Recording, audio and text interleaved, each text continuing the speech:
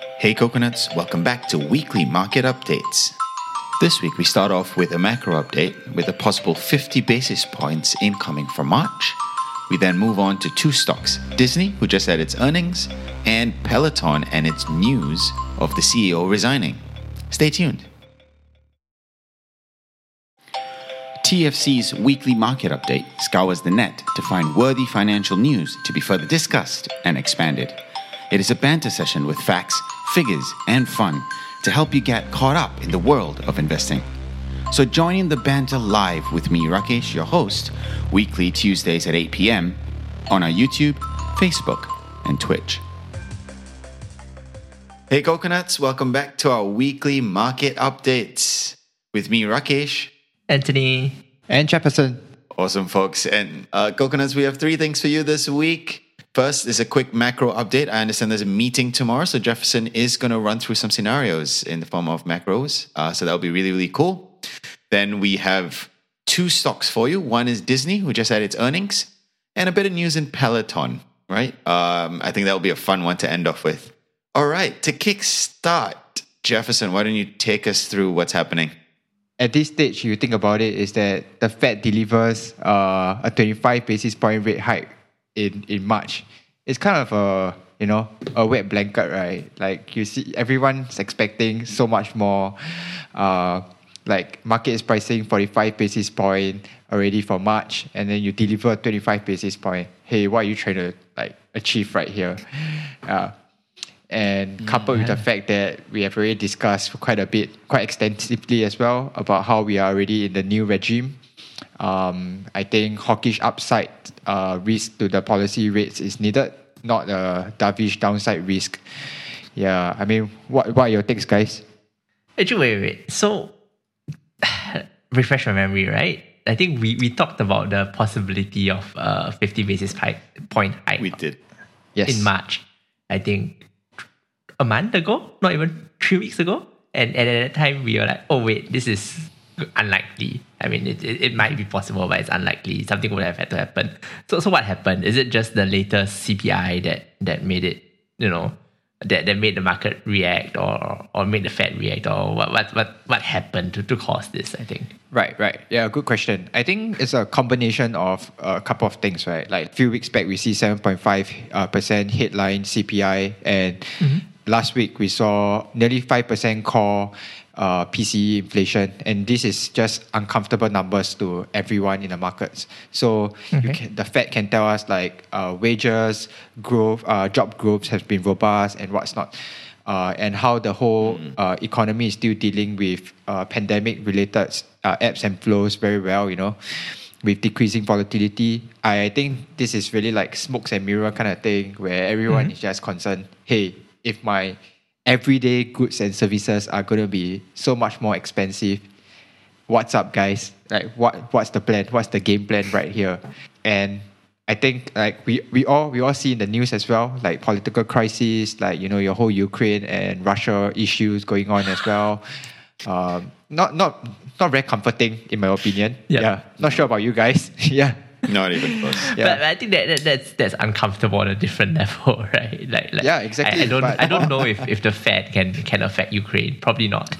Although they say don't fight the Fed. Of course, yeah. I mean, yeah, don't fight the Fed is the key headline we want to bring across as well, right? Yeah. But I think one of the biggest thing to think about is why this whole geopolitical climate is important as well, is because they can't control it. And the only thing they can control is domestic inflation, right?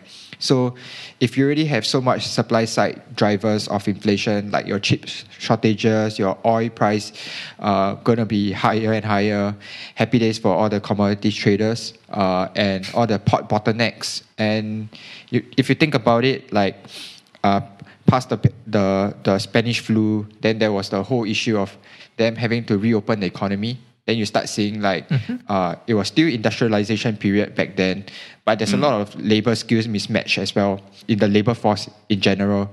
And you also have something which I thought is interesting, and I read it somewhere, which is that the sustained goods demand by companies might cause an entrenched cycle of rising prices as well, because how the companies then perceive that, hey, the current demand is a lot higher than pre-pandemic.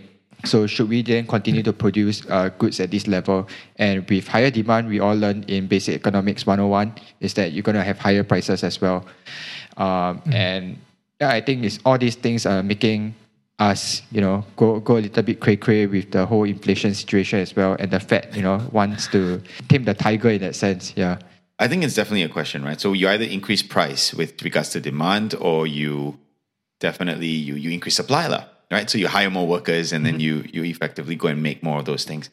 And that is also effectively a double-edged sword, right? Because is this demand sustainable? Is the other question? Because then if you hire too many workers, it's gonna affect your company's bottom line. All of that could effectively happen as well. I feel that we don't really know what's happening, and I think the Fed as well doesn't really know whether it's a demand side or supply side, as we talked about even in our previous one.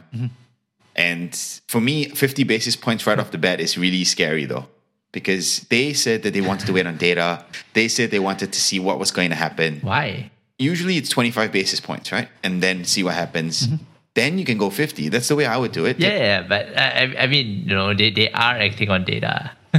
What data? Yeah, CPI. They are acting on data. Yeah, CPI, PC. Right. I mean, inflation. I think because the whole point is that they started this loop of, I want to go tighter and I want to raise interest rates, and it works on expectations, right? It's forward looking. So with that, inflation was supposed to have already start falling, right? Or at least start getting under control. But with the latest data point, it shows that rhetoric itself isn't working. Right, and that's why maybe more drastic action than what is normally done is required, right? So I don't think we can say that they have been taking action, because words, in a weird sense, the Fed's words are their own actions, right? So since they've already been taking action and it hasn't been working, I mean, I think that's where we are going. That they just need to take stronger action, and that's where 50 points seems a bit more logical from that perspective. I think so. I think, I guess both of you make some sense, right? Like, one is that the Fed is also trying to navigate this whole situation. Two, if COVID didn't exactly happen, they were thinking of keeping rates at where it was, if you read back news pre-COVID. So, yeah, I did a little bit of digging, right? Then I realized that back then the rate cycle was they want to keep it. They were thinking of hiking, in fact. So they still debating about it, still in the whole signaling process and what's not. And then COVID happened. They had to lower rates a lot more. And now this whole thing with post-COVID and what's not. I don't even know whether you can call it post-COVID, to be honest. Or maybe just a phase where you're navigating as well. Yeah.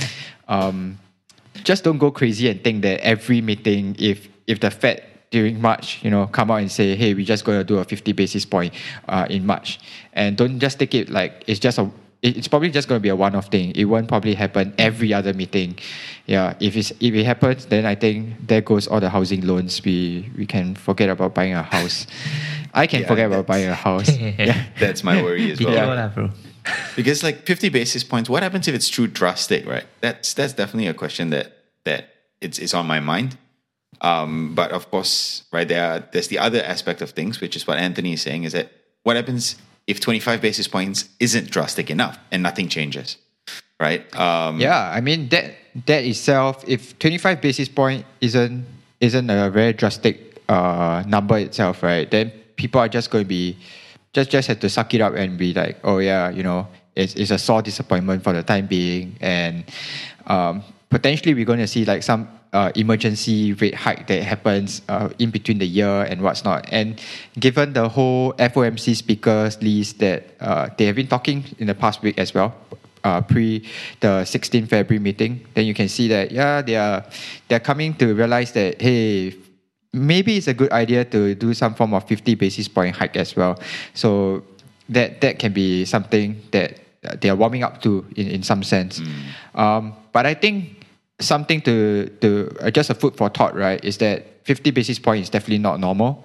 And if you look back in history, they did actually start a hiking cycle with 50 basis point back in the 1980s as well. So that wasn't normal times, and we are not in normal times as well. So I think Yes. it's just We're in a transitionary different- period, right? Yeah, that's what they have been saying, right? Yeah. It just means uncertain times, guys. yes. Yeah. Really bad. But I think a very interesting thing, moving on from this whole 50 basis point thing, I think it's more important to look ahead, right? And there's 3 rate hike scenarios that I think will be interesting to look out for.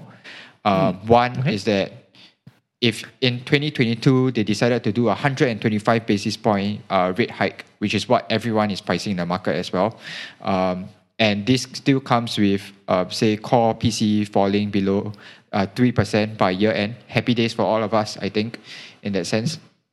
And why I say that is really, if you look from that perspective itself, it's the best of all worlds, right? Where you have you need commodity and shipping costs to peak in Q1 of 2022, which is what they are all saying right now. Yeah, it will blow away everything.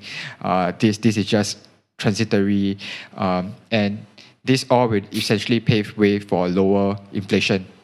And you need the growth to remain strong, unemployment to fall as well, to say below 3 to 3.5%, with the participation labor force to rise to pre-pandemic levels as well. So essentially, you're going to get a healthier economy in that sense. And it will definitely reflect in your company's earnings, and asset prices will remain well supported in this scenario that I propose. But I think there's still, it's more of a, like, I wouldn't say that it's a dream or anything like that. Maybe like I would say attribute about like 40 to 30% probability that this will happen. But maybe something slightly more challenging in that sense will be under the rate hike, and how it has proven to be a signaling effect in the past, right? Right now, them having to do it come a little bit too late in that sense.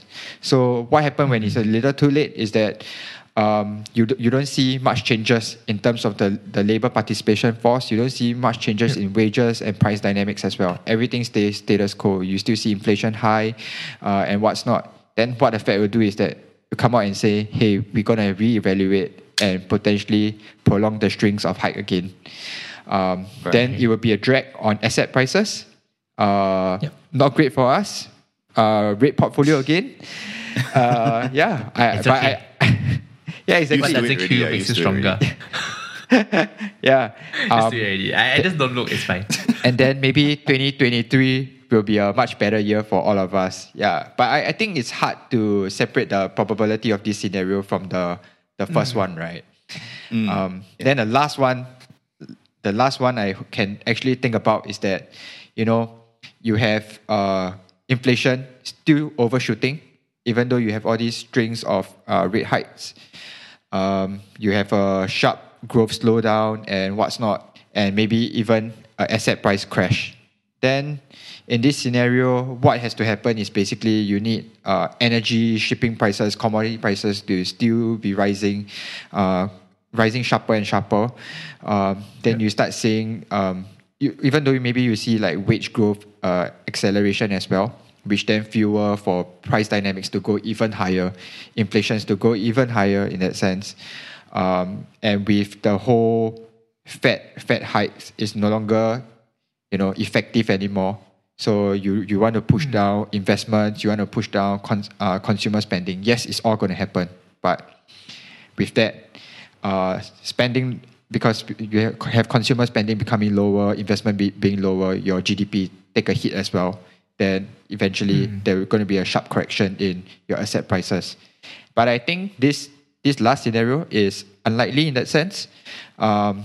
It won't be as severe because the Fed probably want to prevent this from happening as well. So, which is why the messaging from Powell has been a lot more gradual in that sense when it comes to rate hike. Yeah, Got it. So Yeah, I mean, I think that the last one is the painful one, right? Because we there's always this scenario in my mind where they keep focusing on inflation so much, and they keep raising interest rates to combat inflation without really taking into account the time lag, right? Because there's always a lag between raising interest rates and seeing its effect on its economy.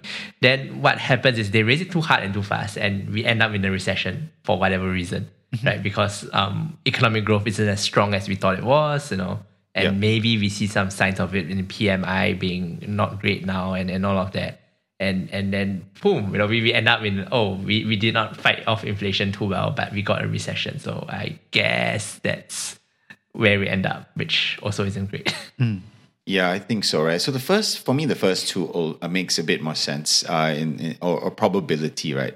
The only question here is it going to be nice and easy? They raise it, then it comes down just like your economic books as we learn in uni?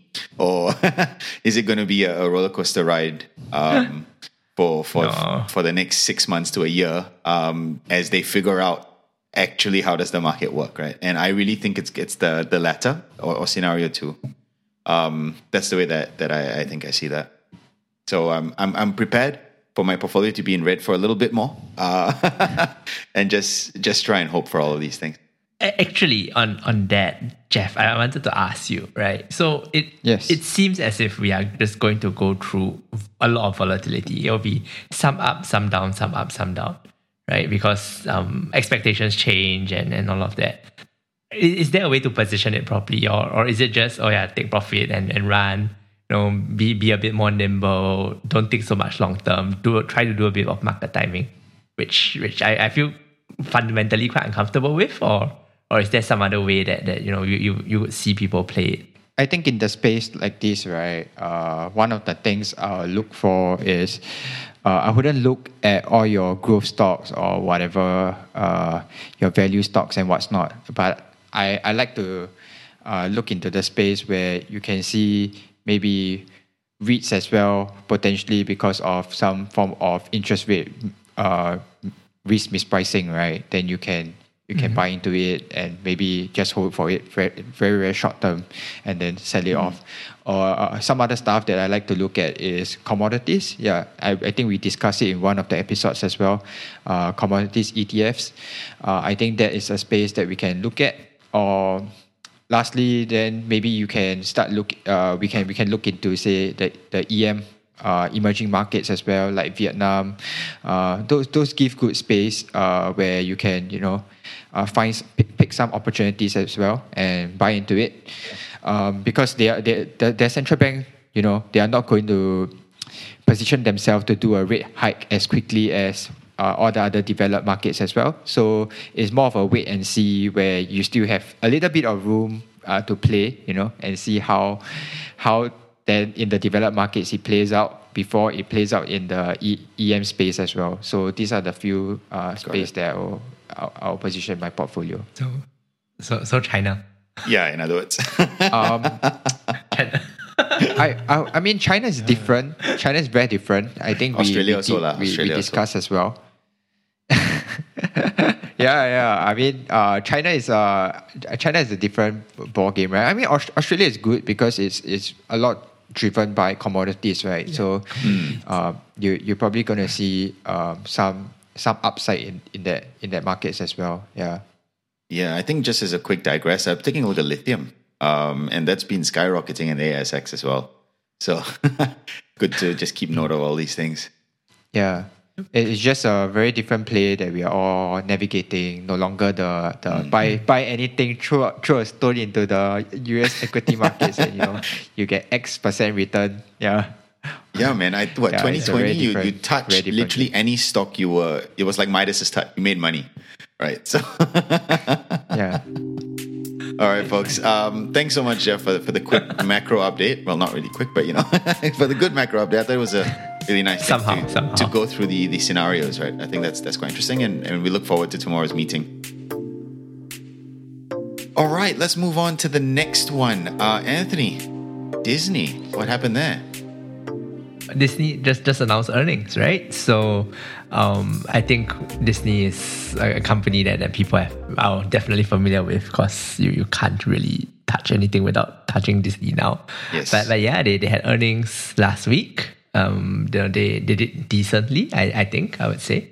And they are obviously not a growth stock, or at least not as growthy anymore. So no 20% up, 20% down after earnings. So it was a mere 3%.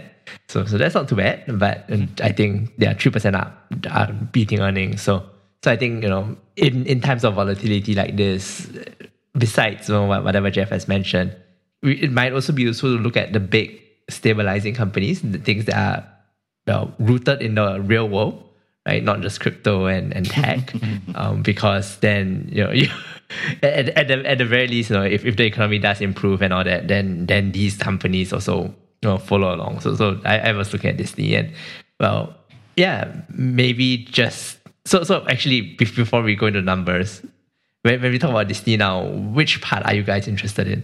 Is it just Disney Plus because we all subscribe and we want to watch TV? No, for me, it's a mix. For me, it's the parks. I do want to know a bit more about their parks, given that everybody's sort of easing into it. And I know that they make some money out of that as well. Disney Plus, for me, is a small part of the revenue, I feel. But please correct me if I'm wrong. But it's growing. Mm-hmm. It's growing quite a bit. And I think that's the area that they're trying to focus on. Yeah, I think that's almost exactly on point, right? So you're exactly right. Disney Plus is slow. Well, it's growing. It's not growing super quickly. It's still way behind Netflix, right? But I think they're trying. They're focusing on that. So that's great, and we can talk more about that later. I think what was really impressive this time round was their parks results. So in 2021, just the past quarter, it was actually their highest ever revenue and operating income for the US parks. Whoa. Right? So don't care pre-COVID, post-COVID, whatever. Yeah, so ever. Yeah, so ever. In their life. Wait, how does it even work? Yeah. And park entrance. That's right? Park entrance. I mean, like, it's COVID, right? Like I don't expect anybody to be which is going. what's amazing about it. So it's restricted. But I mean, US is mostly open now. Yeah, that's what but they still have restricted capacity, right? Okay. And despite that, they still had the highest ever revenue, and a lot of it was driven by operating margin. So I think in the COVID times, when they were all closed, they did a lot of works around trying to monetize when they could reopen. So they had like new apps, so they push people to spend more, and that's just they became more efficient, and that's just how they achieved the top revenue even with capacity constraints.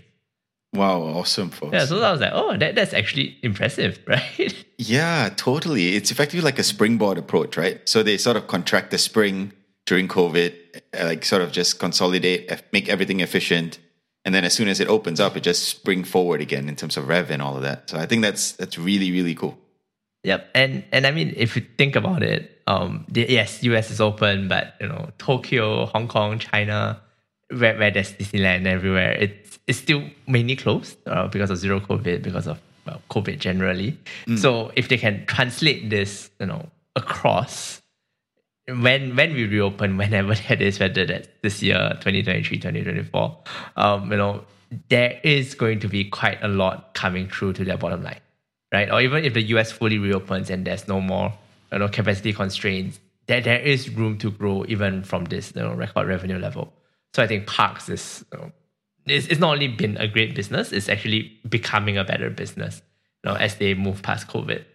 What about like one of the big production is Marvel, right? Their linear networks, their content sales, licensing, like this must have account for something. I would assume. I reckon it's an interesting time for them with COVID and how they position their movies. Yeah, I think movies actually haven't done well. Well, quite obviously, but yes. So the box office tickets haven't been great. I think licensing has been quite steady, right? So they don't do licensing because it goes to third parties, it's toys, it's all that. They don't actually change that much year to year. They change it from having greater IP more than trying to extract more from whatever they have. So licensing is okay, but movies have just been terrible because of box office globally and we have talked about this before in previous episodes as well. Partially, that's also been a push to streaming, right? So they do same day releases to and maybe cannibalize a bit of their box office, or they don't even do box office like Encanto and it became like the top hit in Disney Plus in the US like overnight. I think it was like 200 million plus views or something. It's insane. But question, right? So I was reading this thing that Spider-Man, Far From Home, is like really, really close to like the top earner in terms of movies, right? So I know that that's a split with Sony there, but do you know whether it's Disney gets some cut from that? I don't know actually. I mean that my first reaction is Spider-Man is top grossing, but that should only be top grossing among 2021, not top grossing like ever. They were comparing it to Avatar. Is that right? Actually, so actually, okay. I think it's almost ever. Yeah, I think it's just below Infinity War. In terms of grossing. Oh, wow. It's apparently it's insane. Like I was reading news articles where people were forgetting like they don't care about COVID, they're just going to go see Spider-Man. And unfortunately, I was one of them. Right, so I mean, it's a nice movie, but I don't know if it deserves to be like top grossing. Okay, ever. well, I have to tell you that I teared. I did tear, man. That was awesome. Like I loved it. Cool. Yeah. Yeah, I don't know. Oh wait, it's 800 million. Okay, that's decent, right? It's not. It's good, but it's not near Avengers or something like that. Yeah, I think Endgame was quite high, 3B or something, right? I'm not sure. Yes. Oh no, sorry. I'm just googling this now. Spider-Man was the 6th highest grossing movie ever. Yeah, you see, in COVID times, that's insane. Yeah, but it did not even it didn't even make their earnings report. Maybe because it's not in the same reporting period. I'm sorry. Yeah, maybe, or actually, it could be because that money is split with Sony, so therefore, in the books, it didn't make a dent. Oh yeah, I mean, probably 800 mil. It probably doesn't make a dent anyway. Yeah, right? You need like the revenue is just insane. Cool. And what else is Disney doing? What else popped up in terms of, because I mean, you mentioned Disney Plus is not going too much in streaming, but they bought like sports channels and all that, right? No, so Disney. Yeah, sorry. So Disney always had ESPN. In the US, they always own ESPN. It's just that we don't get to see much of it in Singapore. So that's always been a part of their stable. And I think they are pushing slightly strongly into sports streaming. So they're trying to bid for rights. They're trying to beef up the ability of what they can show. But again, it's very US centric. So it's NFL rights and all of that. It's not EPL, unfortunately. It's not really cricket, so we shall see. Caught it, man. And so what's our takeaway for this Disney quarterly earnings report? What do you think? Should this a buy? What are your thoughts here? I don't know. I mean, I just keep looking at Disney. I have my one share from Moomoo. From Tiger. I got that one free share a few months back, and I've just never sold it. So I've seen it go up and down. I think it's an interesting business model, right? So you can see their pre-COVID business starting to do well. They obviously have a formula down pat for their box office. Licensing is going strong, and the kicker is streaming, right? And streaming to me seems to have two different aspects of it. One is it could be revenue generating like Netflix, right? Or of course, when we talk about Netflix, we are worried about unit economics and all that. So that could also play in here. But the other thing is Disney is much broader than Netflix, right?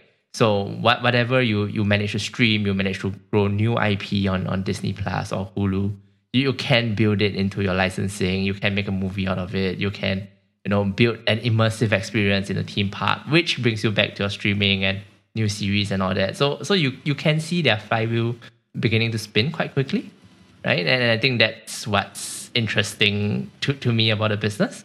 That the parts work together, they are quite coherent and they can feed into each other's growth. And then of course you have sports and maybe sports gambling and all that, which is a new growth area. So yeah, I think it's interesting to look at. I have no idea about valuation. I think sometimes people think about it as tech because of streaming. Sometimes people think about it as a traditional business. So it'll go up and down. It might just be something you accumulate to a decent size and you can hold for 3 or 5 years as something in a portfolio to stabilize it. Got it. Jeff, what do we think? One of the things that Anthony mentioned was the whole subscription video on demand penetration, right? I don't doubt that if they have a lower than expected penetration on that front versus say Netflix, Hulu, and what's not, whatever, right? This just posed to be downside risk as well. And I think also with how the rising sports costs, like you get videos or you get rights to show sports on your own subscription channel and what's not. It's all rising at the same time with greater than expected competition as well. All of which will prove to be a downside. But for now, I think they are still doing fine on the front where they are still upgrading parks, trying to come up with new teams and what's not, which come to me as very big surprise, during COVID. Yeah, you don't think about it that way, right? You think, park means what?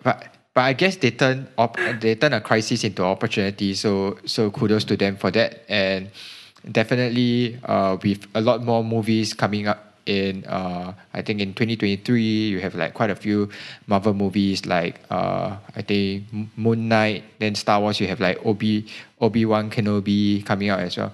Yeah, all of which will get people excited and coming on board. So I see it to be quite favorable in that sense where we can position ourselves to have it one or two in our portfolio as well. Yeah. Got it. Cool. I do think it's quite diversified, right? So I do see some growth there, but it could be, just keep your money there. I don't think it's going to grow by much. Like you mentioned, Anthony, but 3% increase, even though they beat expected, right? So yeah, but that's fine. Slow and steady wins the race. Exactly. And this time, I think it's fine. Well, Mickey Mouse have seen more crises than all of us combined. So yeah. Mickey Mouse might be older than all of us combined. I think it is. Yes. He knows. Yeah, he knows what's going on. Yeah. Have some faith in them. Yeah. House of Mouse. Yeah. Right. Awesome, folks. Thanks so much for that, Anthony. And I think lastly, just very quickly, I want to touch on Peloton. So I think one of the things why I wanted to talk a bit about Peloton is because we talked about it 3-4 weeks ago during its earnings call. We talked about the leaked memo that came through from an employee somehow got leaked. And there was, at that point in time, there was an activist investor trying to get the CEO out of their seat. And it turns out that he is out of his seat, right? On February 8th, he actually vacated and resigned. Yeah. And a CFO, ex-Spotify CFO, has taken over as CEO of Peloton. And the first thing he said was, we are here to restructure and make sure that this company is good, financials are sturdy and build its foundations again. Now, so I guess that's what a CFO has to say, right? Of course. Now, I mean, just from my he doesn't know like anything else. In all fairness, CEO said the same thing, right, during earnings call. So I mean, yeah, but I mean, the CEO can sell the vision. This is the dream. This is the ambition. The CFO just goes, no, guys, numbers, and the COO goes, no, supply chain. Right? they have their specialties, and I guess that's a sign of where the company is going. Absolutely right, and I mean, I think this testament to what Anthony just said as well. Usually when a CFO jumps into the CEO, at least in my experience, is that it's not really a good sign for the business because now they're just really going to cost cut and just make sure that the bottom line is back to normal, right? And on that note, they did state that Peloton will lay off 20% of its workers, right? Straight up. So that's 2,800 workers that are going to be laid off, which is insane. They're also pausing bike production, because they made too many bikes for the slowing demand and they just kept going and going and going. So they are pausing. So actually that rumor about the leaked messaging kind of was true. Sorry, Jeff, you're saying something. I mean, they ended up firing quite a lot of people. Can we not forget that they all get free all access membership as well for getting fired? Just for 1 year. Yeah. Wow. Nice. Actually, Yeah. I want to talk about that all access membership, which is awesome, right? And believe it or not, on Feb 7th, there was rumor about a buyout of Peloton, and the stock rose 21%. On Feb 8th, when the CEO resigned, the stock rose 25%. So we live in volatile times, folks. People hate him, right? You need more people on the strategic committee to be leaving. Yeah. In Peloton case, yeah. Definitely. And I think that's something I want to talk about, right? The rumor about it, or the market sentiment, is that there could be a buyout, right? And if you read the news now and then, there could be. And one of the reasons why I feel that it's also actually, there's some truth to that rumor, or there's truth to the market sentiment, is because they have a really good subscription service, Peloton, right? We know that they started with this. On top of buying the bikes that cost $1,008, etc., you have to pay $39 a month for its subscription, and it comes with training and so on and so forth. Now, some numbers for you here. They have roughly 6.6 million members on that system. Whether they pay, I could not check whether they paid $39 or the digital subscription without the bike, which is I think $12.99. But what I do have from their investor page is that they have a 92% retention rate of these subscribers. Yeah. That's insane. Yeah. That's amazing numbers. That's where their revenue driver is. That's what they're great at, right? And if you think about it, on top of that, in their Q4, their subscription revenue was actually up 132% to 281 million. And their digital subscriptions were up 176%. That's 874,000 people on digital subscription. Now, that's amazing. Right, that's where their money is, and now if you start looking and just start thinking around about this rumor, there is some substance, because there's a few companies out there that are looking to grow their fitness side of things, and one of the big ones that I have to say is Apple, right? Because in our last earnings call, we did talk about how they're going to focus on Fitness Plus and try and grow that, and they just started Fitness Plus, and if you look at their retention rate, it's almost, in my opinion, reeks Apple. Right? It keeps you within the system. It keeps the clicks. You're going to get the people. You're going to combine it with your all-in-one membership with all the other stuff that they have. And you're growing the Fitness Plus. So this could effectively mean buying more watches and everything else, right? What do we think about that? That is true. I mean, you make a fair point on that front, but it's all about having to integrate it into the ecosystem, right?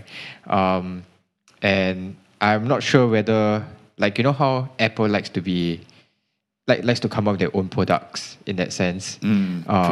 For that advantage, it might be more in their favor to just build it out just for the whole ecosystem, for the branding and what's not, than having to use Peloton equipments and what's not altogether.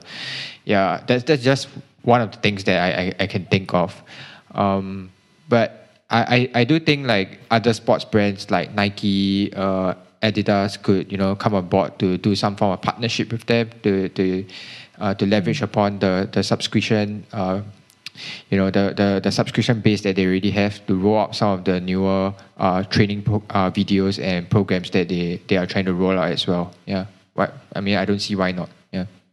Yeah, I mean, I think at the peak of its hype, Peloton was the Apple of connected fitness, right? So maybe that's where the Apple, because they have the good branding. It's expensive and pretty, but people go, why is it so expensive? Which is Apple to me. So I see where that comes from. Exactly. But I think that's that. But then Apple Fitness is slightly different, because they don't actually come in on the hard. I mean, they have Apple Watches and all that, but it's all meant to be monitoring and tracking. It's not meant to actually push you that hard into fitness, right? So and for Apple to go into that, just seems to be slightly out of character for them in that sense. So I mean, I agree. I don't think Apple is probably the most suited buyer, at least from Apple's own perspective. Nike is interesting, right? Because these people have always wanted to do connected fitness. They have their running app. They did something during COVID. I don't know what. I downloaded it, never opened it, because I wanted to slack and snacks. So they do have things, and Nike is clear, right? Because their competitor, Lululemon, did almost exactly the same thing, right? There was Lululemon, they had Apparel, they bought Mirror, right? Which is weights, more weights than like bike, but that's essentially the playbook. Maybe that's what Nike is following. But I think this whole volatility thing has been so interesting, right? Because all your super hyped up, super expensive stocks are now cheap enough to be buyout targets. Yes. Right? And that's the fun part of it. What's next? Maybe next time C will get acquired by Amazon. Or Alibaba. No, maybe not Alibaba. Yeah. But Amazon would be good. So yeah, but yeah, maybe Nike, maybe Amazon could buy Peloton. Hey, but you never know. Fitness. You never know that maybe you will have Disney having to buy Peloton. Yeah, it was. Yeah, exactly. It was, no. I mean, it was in talks were, before. right? Yeah, they were in talks before. Yeah. Wow. I think sometime last year they were talking about it. And in fact, if you just look, just do a very quick Google like Peloton Disney classes, you can find a whole list of it as well. Disney rides and what's not for kids, and yeah. So I think it might be a fairly good deal in that sense, where you can bring two of the brands with loyal customer base together, and there might be a lot of potential benefits from this acquisition as well. True. Imagine putting Disney Plus in all of those so screens. I think core of it is that Peloton has a great product, right? Yeah. Yeah. Yes, Peloton does have a good product, right? And you can clearly see with their retention rates, it's actually decent. That's their revenue driver, right? If they get certain things fixed. Yeah, but that's what's making them attractive for a buyout. Absolutely. So we are in agreement here that there could be a buyout. There could be companies looking at them. Yes. Yep. I think that is possible. Yeah. I think that the only problem is that the Peloton CEO came out, I think today or yesterday, to say, nope, sorry, we're not going to sell. Yes, he did say that. But I mean, unfortunate. Let's see. You never know. Actually, now that I think about it, right, if Disney ever buy Peloton, it'd be great on the marketing synergy front, because think about it is that they have ESPN, ESPN Sports Centers offering breaking news, highlights and what's not. You can just place Peloton advertisements to just attract customer. That's just a strategic move, right? It's totally in their favor. Yeah, I would do that. Yeah. If you were CEO of Disney, is it? Peloton, I don't ask for Disney. Yeah.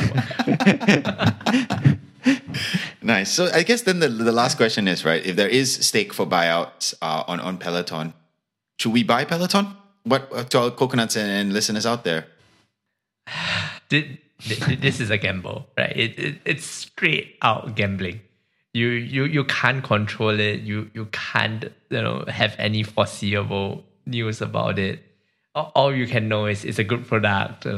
Therefore it's a good product. It's maybe relatively cheap now. That there's clear operational issues that an acquirer can solve. So therefore it may make a good target. But to put money in and to tie money in, and it could still go down, right? It's still a growth stock and treated as trash. So it could still go down, and you're just hoping that it goes up. It's a gamble. It's straight out a gamble. I don't see who can say that, I can play the odds on this and win. I mean, if you can, good for you. Please tell me what odds you're playing. Yeah. Jeff, what do you think? And then now Jeff will tell me the odds. The odds, yeah. Well, I wouldn't even talk about having to like whether to buy when they do a merger or what's not, right? Like even right now, I think that there's way too much risk going on with regards to their whole strategic committee. They really need to sort that out, make it clean on the management front. The second thing is really the whole industry that they are in is so dynamic, it's so competitive. Like it's becoming a place where it's becoming more and more cutthroat in that sense, right? And if you can't even sort your own management issues properly, then what's going to happen? The programs that you come out with is just garbage in, garbage out in that sense. Yeah. And you need to look at the whole broader macro slowdown as well, where it potentially might impact consumer spending power. Well, the bikes are not cheap as well. I look at I was looking Yeah. at eBay, Amazon the other day. People were reselling their bikes, and in fact, if you do a quick search, there's more and more people selling their bikes. Yeah, why is that so? I don't know. I don't have an answer. But my guess is that people need the cash for something else. Yeah, because they think that fitness is not something you can get fitness cheap Because as well. kena margin elsewhere. call, both. Yeah, maybe. Yeah. So they need to come up with more innovative means to strengthen their whole business model. I would think. Yeah, for me it's a no. Yeah, I Got wouldn't it. go for it. Yeah. All right. Thanks, folks. Thanks for tuning in today. I think just signing off, and we're happy to see you next week. Hope you learned a thing or two. Bye. All right, see you guys. Bye-bye. Thanks for tuning in to this week's episode with me, Rakesh, and trust that you learned something today. If you enjoyed the session and want to be part of the banter, join our community Telegram group or follow us on social media. We also have a weekly newsletter to get a digest of the news we covered. To sign up, please click the description below. As always, we love your feedback, so share that with us at hello@thefinancialcoconut.com. Thanks, and stay safe.